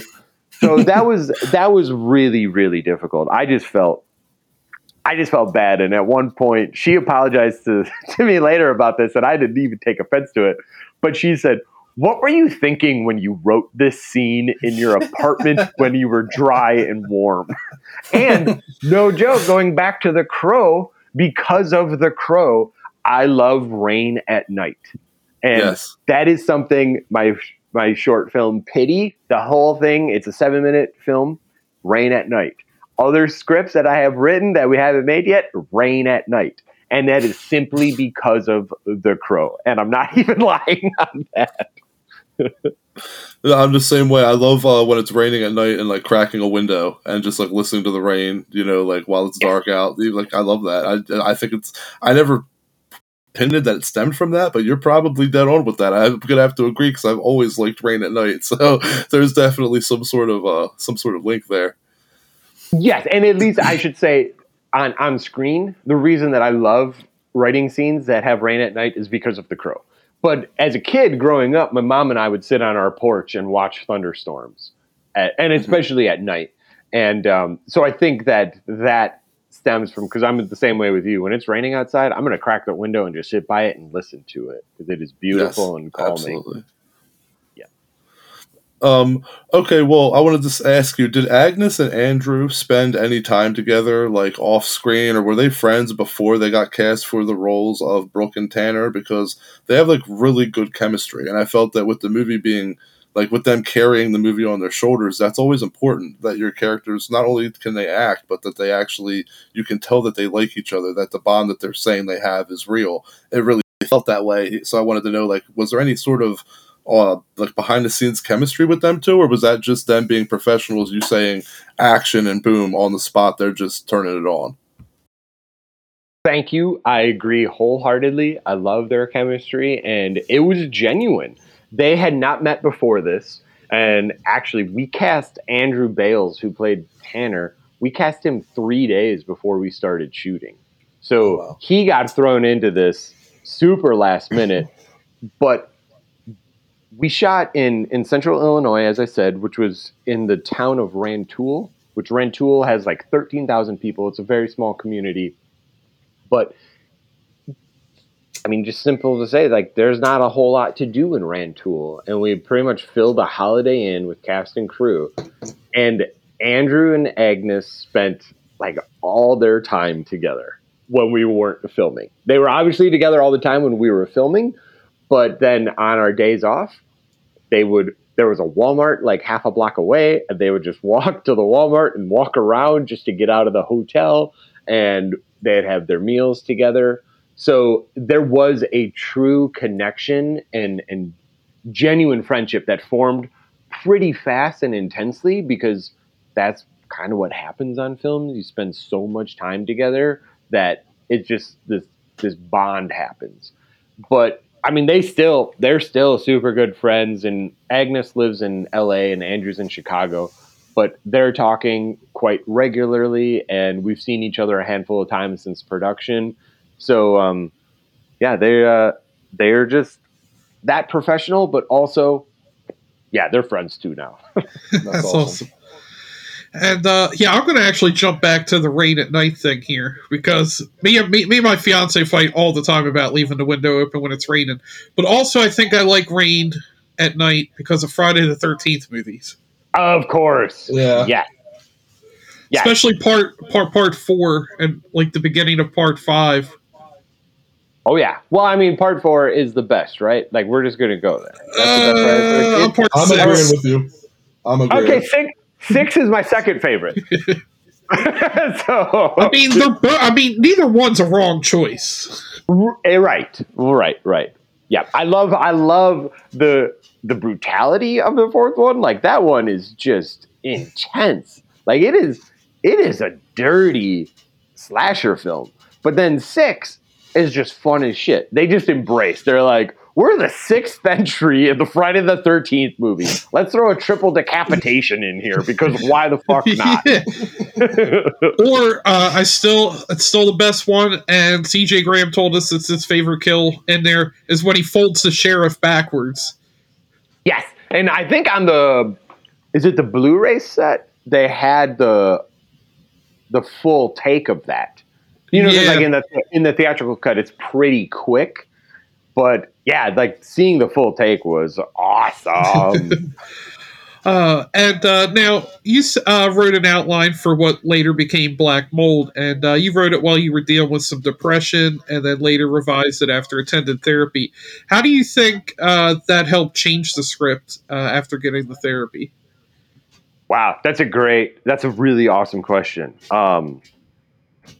In some ways, I don't think I could have written the script before I was in therapy, and just because I have such a different perspective on everything in my life now after going to therapy. I have a better understanding of myself. I have a better understanding of what affects me, but not just what affects me, but why it affects me, and understanding how my past has influenced my present.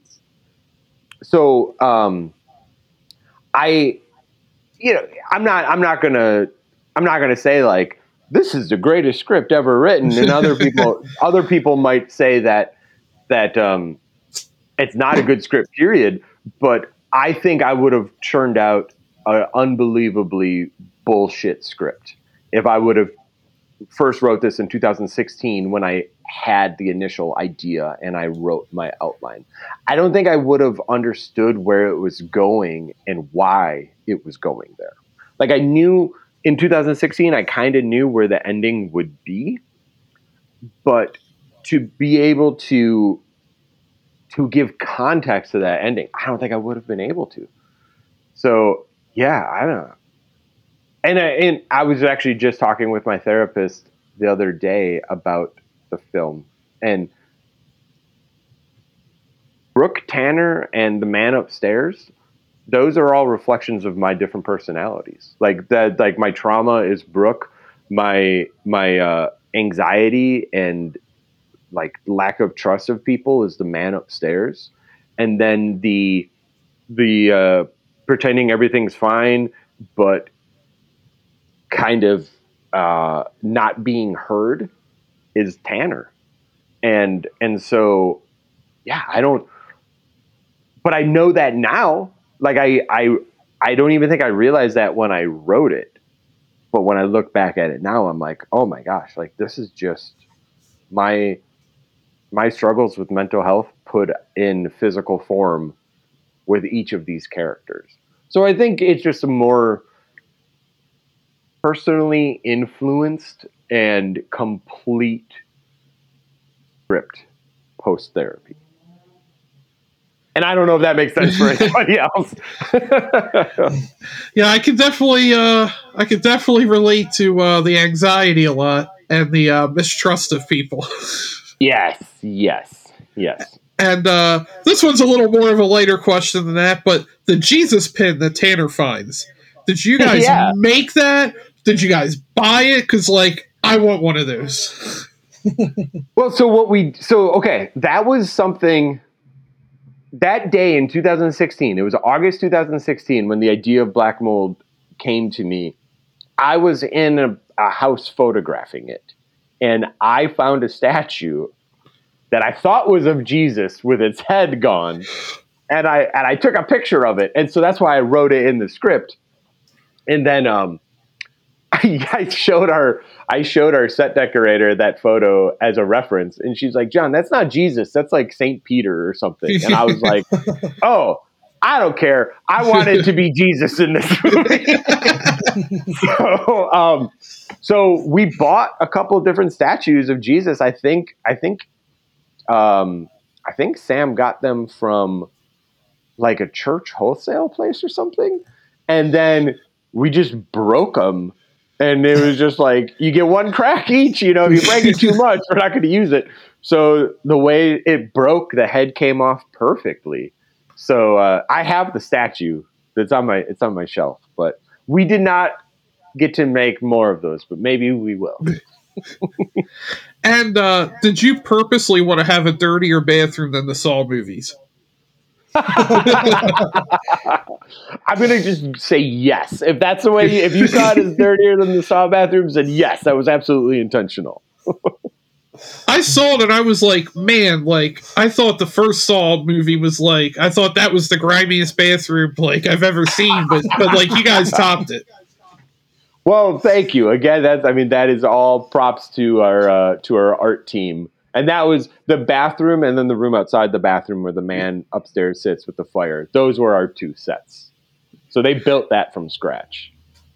And I wanted to ask if there was any significance to there being 3 scarecrows specifically. And are you asking in a religious context? No, just more a general context. If there was specifically like, oh, it has to be 3. So it's interesting because aside, like there's the Jesus thing when they find the statue of the headless Jesus, and then Tanner finds the head, and that was written in there, and in the script it was written as 3 scarecrows because I kind of was just like, well, 1 would be kind of scary, but 3 would make it even more scary. And someone on set brought up, they asked me if like this religious imagery was intentional. And I'm not a religious person. I'm a staunch atheist, and I have been for a very, very long time. But I, unfortunately, went to Catholic school for most of my life. And I had horrible experiences at Catholic school. I was abused at school, in middle school and high school. And thank God I went to Catholic school because it made me an atheist. But I think that like there's some subconscious part of me that was like tapping into that part of my life with those movies or with those images. So yeah, I don't know. I'm just going to say, I think I just wanted 3 because I thought 3 would have been cooler than 1. Fair enough. Were you wondering if it was connection to anything else, or did anything pop in your mind? I was thinking a connection between the three characters. Ah, shit. Now you're getting deep and analytical. Yes, we're gonna say. We're gonna say. Well, okay. Actually, fuck. That's a really interesting. Huh. Got You know, you. there might be something there because now as I'm like working through it in my head. Yeah, I there was just might be. thinking I just went too deep into trying to figure out three scarecrows, and it was just because it looks badass. No, I appreciate that. And maybe it was a little bit of both. Again, maybe subconscious was telling me three because of the three characters. Because CJ's represented with one of them, obviously. So then it makes sense that we would have a Brooke and a Tanner. Damn. Damn. Could we rewind the clock and could you bring this up before production? I wanted to say that at the climax of Black Mold, shit hits the fan in every kind of way, and everything gets sucked into this downward spiral. It's very tense and fast paced and very anxiety inducing. What was it like on set for those shots? Was the anxiety and tension real on set, or was it just like, all like everybody chill and relaxed until you called action? Well, again, thank you for saying that because that was my goal with that climax. Is I wanted it to feel exactly what you said. So that means a Absolutely. lot. And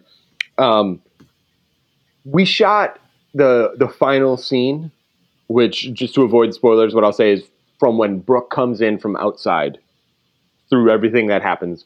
We shot that scene over the course of 3 days, and that was something that I don't want to say I fought for because it wasn't a fight, but that I was very stern about. I think initially the schedule came with it in 2 days, and I just said like there is so much emotional stuff going on top of physical stuff, on top of effects work that 2 days sure we could do it. I mean with filmmaking you always have to do whatever time you have allotted, but I really wanted 3 days so we could just kind of take it at a healthier pace and try not to have it be so panic stricken like the actual scene. So the scene the set overall for Black Mold, I would say was very casual, was very fun because a lot of us have worked together. We just have a lot of great personalities together, so there's a lot of laughing and cracking jokes and like everyone was there to work, but everyone's also there to have a good time and I love that and that's what I want out of sets. But on those 3 days, I mean it was definitely like it was more focused, and that's not to say that it was unfocused elsewhere in the production, but we did just have a lot heavier stuff to film, and like Andrew Bales, who plays Tanner, sometimes we'd have to reel him in because you yell cut and then he's just like chatting up whoever's standing by him and cracking jokes because he's just a very personable person, and we'd have to just be like, Andrew, back to earth, come on, let's go, we gotta work. But on those days, especially for what his character goes through and does, he was removing himself a little bit more to like, give him the space to like stay in a certain mental place, especially for the duality that exists between Tanner in that scene.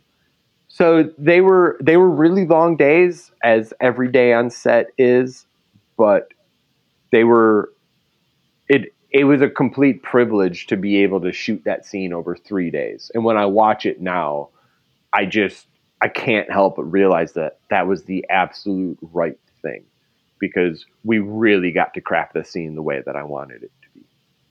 That's awesome. Now you made me feel very nostalgic with the whole like film development stuff. Oh yeah. As a kid, like my parents converted our kitchen in times into like a dark room to like develop film. That is amazing. Yeah, it just like blew my mind that like they could put this shiny piece of paper in this chemical, go take it to this chemical. Like they had timers like going off everywhere, and like Yeah. and you're talking about taking photos. So did you have a lot of experience with like developing film as well? I did. So I took my first true photography class my senior year of high school, and I was actually kicked out of the Catholic school that I went to that I mentioned earlier. And then I went to a public school for my senior year of high school, and it was immaculate compared to to that bullshit. But my first semester of senior year, I had photo one, and my mom was a photographer growing up, but she never did a dark room or anything like that. She just, would send her film off to get developed. And I just loved that process, and I loved being in the dark room. And then I took photo two in high school, and then when I was in college, I took 3 semesters of photography. Oh, wow. And so all of those were based in the dark room. And yes, I spent a lot of time in dark rooms inhaling those chemicals. but in a way, now I'm kind of making the connection, which is really interesting. The dark room is very reminiscent of editing. Because again, like when you're out taking your photos, you could know you get the right exposure, you think you have it in focus, but you don't know what that image is really going to look like until you're in the dark room. And then when you get in the dark room, you can control that image even further by burning certain areas or dodging other areas, or the way that you load the film into the tray. And do you have the borders of that negative appear in your image? And so yes, I love dark rooms. I haven't actually been in a proper dark room in like 15 or 16 years. So it's been a long time for me as well. And it's kind of funny. I forgot about the whole process about like, you don't really know. Like, I know there's so many times when parents, this one's not a good one. Right. Yep. And I mean, and that's definitely something we don't show in the film. Is the test strips you have to all make this for this. Yeah, exactly. Yeah. Yeah, and it's like crazy. Like, I mean, nobody's really had experience with, like, you're spending like 5-10 minutes just to develop this piece of paper to go, oh, this was shit. Mm-hmm. Absolutely. Yeah. I mean, we even went through that because we wanted to develop or to enlarge those photos practically. So we had like our on-camera versions, which paper was already exposed, and when you're seeing the enlarger go off, we're not actually trying to expose any paper because we had certain lights that we needed on for filming.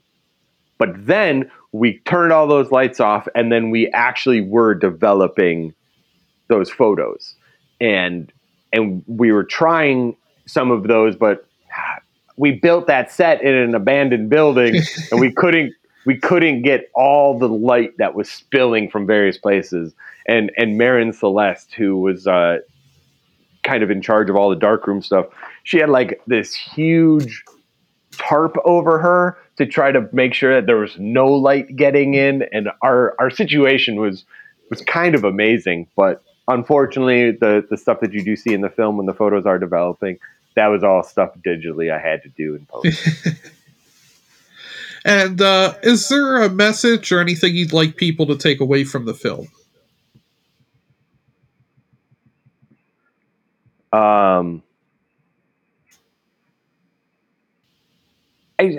Gosh, wow. Also, I'm like, how do I answer this without sounding just like a pompous asshole? I think, if anything, and it's because I don't know what everyone's personal experiences are whatsoever, but and I hope people watching Black Mold don't fully connect to the experience that Brooke has had in her life. But if Black Mold can get people to reflect on their own experiences and their own past and just kind of where they are now, mentally and emotionally, that would be great. That would just be awesome if it allows people to look at themselves and maybe talk to a friend or talk to a therapist, or if any way it helps people on their mental health journey, even in the smallest form, I would feel like it's a success. Yeah, I don't think you have to go through the same things that Brooke did to relate to her in the movie. Everybody's had their own traumas and past experiences that we've all had to deal with. And we want to thank you again for joining us today. And before we get out of here, do you have any upcoming projects that you can talk about? I know there's a lot of times. Actually, are we allowed to with the strike? I don't know how that affects that. If you're allowed to talk about anything, right? And that's a very fair question. I forgot all about the strike. Right. And I'm not in any of the guilds, and so I'm not a scab. But I mean, it's worth noting that I absolutely fully support these strikes, and I support workers in all fields, not even just the film industry, but workers should get a good compensation for the work that they do instead of all the money just going to these rich CEO pricks and assholes that run this world. So now that I got that out of the way, I'm definitely just in the writing process. You know, the strike does make it, we don't know when we're going to be able to go back to work. And so it's hard to even try to think about getting something going right now because there's just so much that is unknown at the moment. So Andrew Bales and Andrew, who plays Tanner, we've been approached to develop something. So we've been working on that for the last about 2 months and should be wrapping it up pretty soon. But I don't know what's next. I hope I get the opportunity to make another film, but it's been 9 years since I directed, between Pity, which was a short film, and Black Mold. And it takes a lot to make a movie. So many things have to fall into place. I would love to think it's going to happen again, but I understand that there's so many factors that it might not. It might, but it also might not. So I really hope I get the opportunity to direct again, because there's a lot of stories I have that I would love to tell. And I hope someday I'll have something that we can talk about again, because that means that I'll have made another film. That'd be awesome. We'd love to have you on again. And I would love to be here. So thank you so much. And again, we love Black Mold. We're glad we got to talk to you about it today. And thank you for joining us. Absolutely. Yeah, thank you. Yes, thank you for supporting the film, but thank you just for supporting all films, and especially independent horror. We need people like you. So thank you, High on Horror. We appreciate it.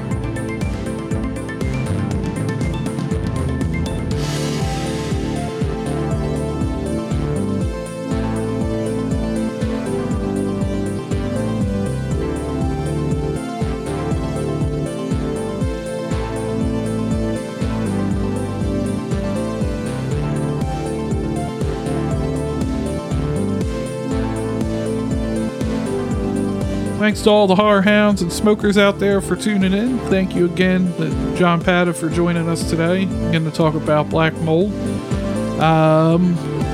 Next week, we'll have a review of Amy, the Visitor. It's a weird title. It's a weird movie. It's from Full Moon, so you should expect weird when you get Full Moon. So we'll have a review of that for you next week. Make sure to follow us on social media, High on Horror 420, Facebook, Twitter.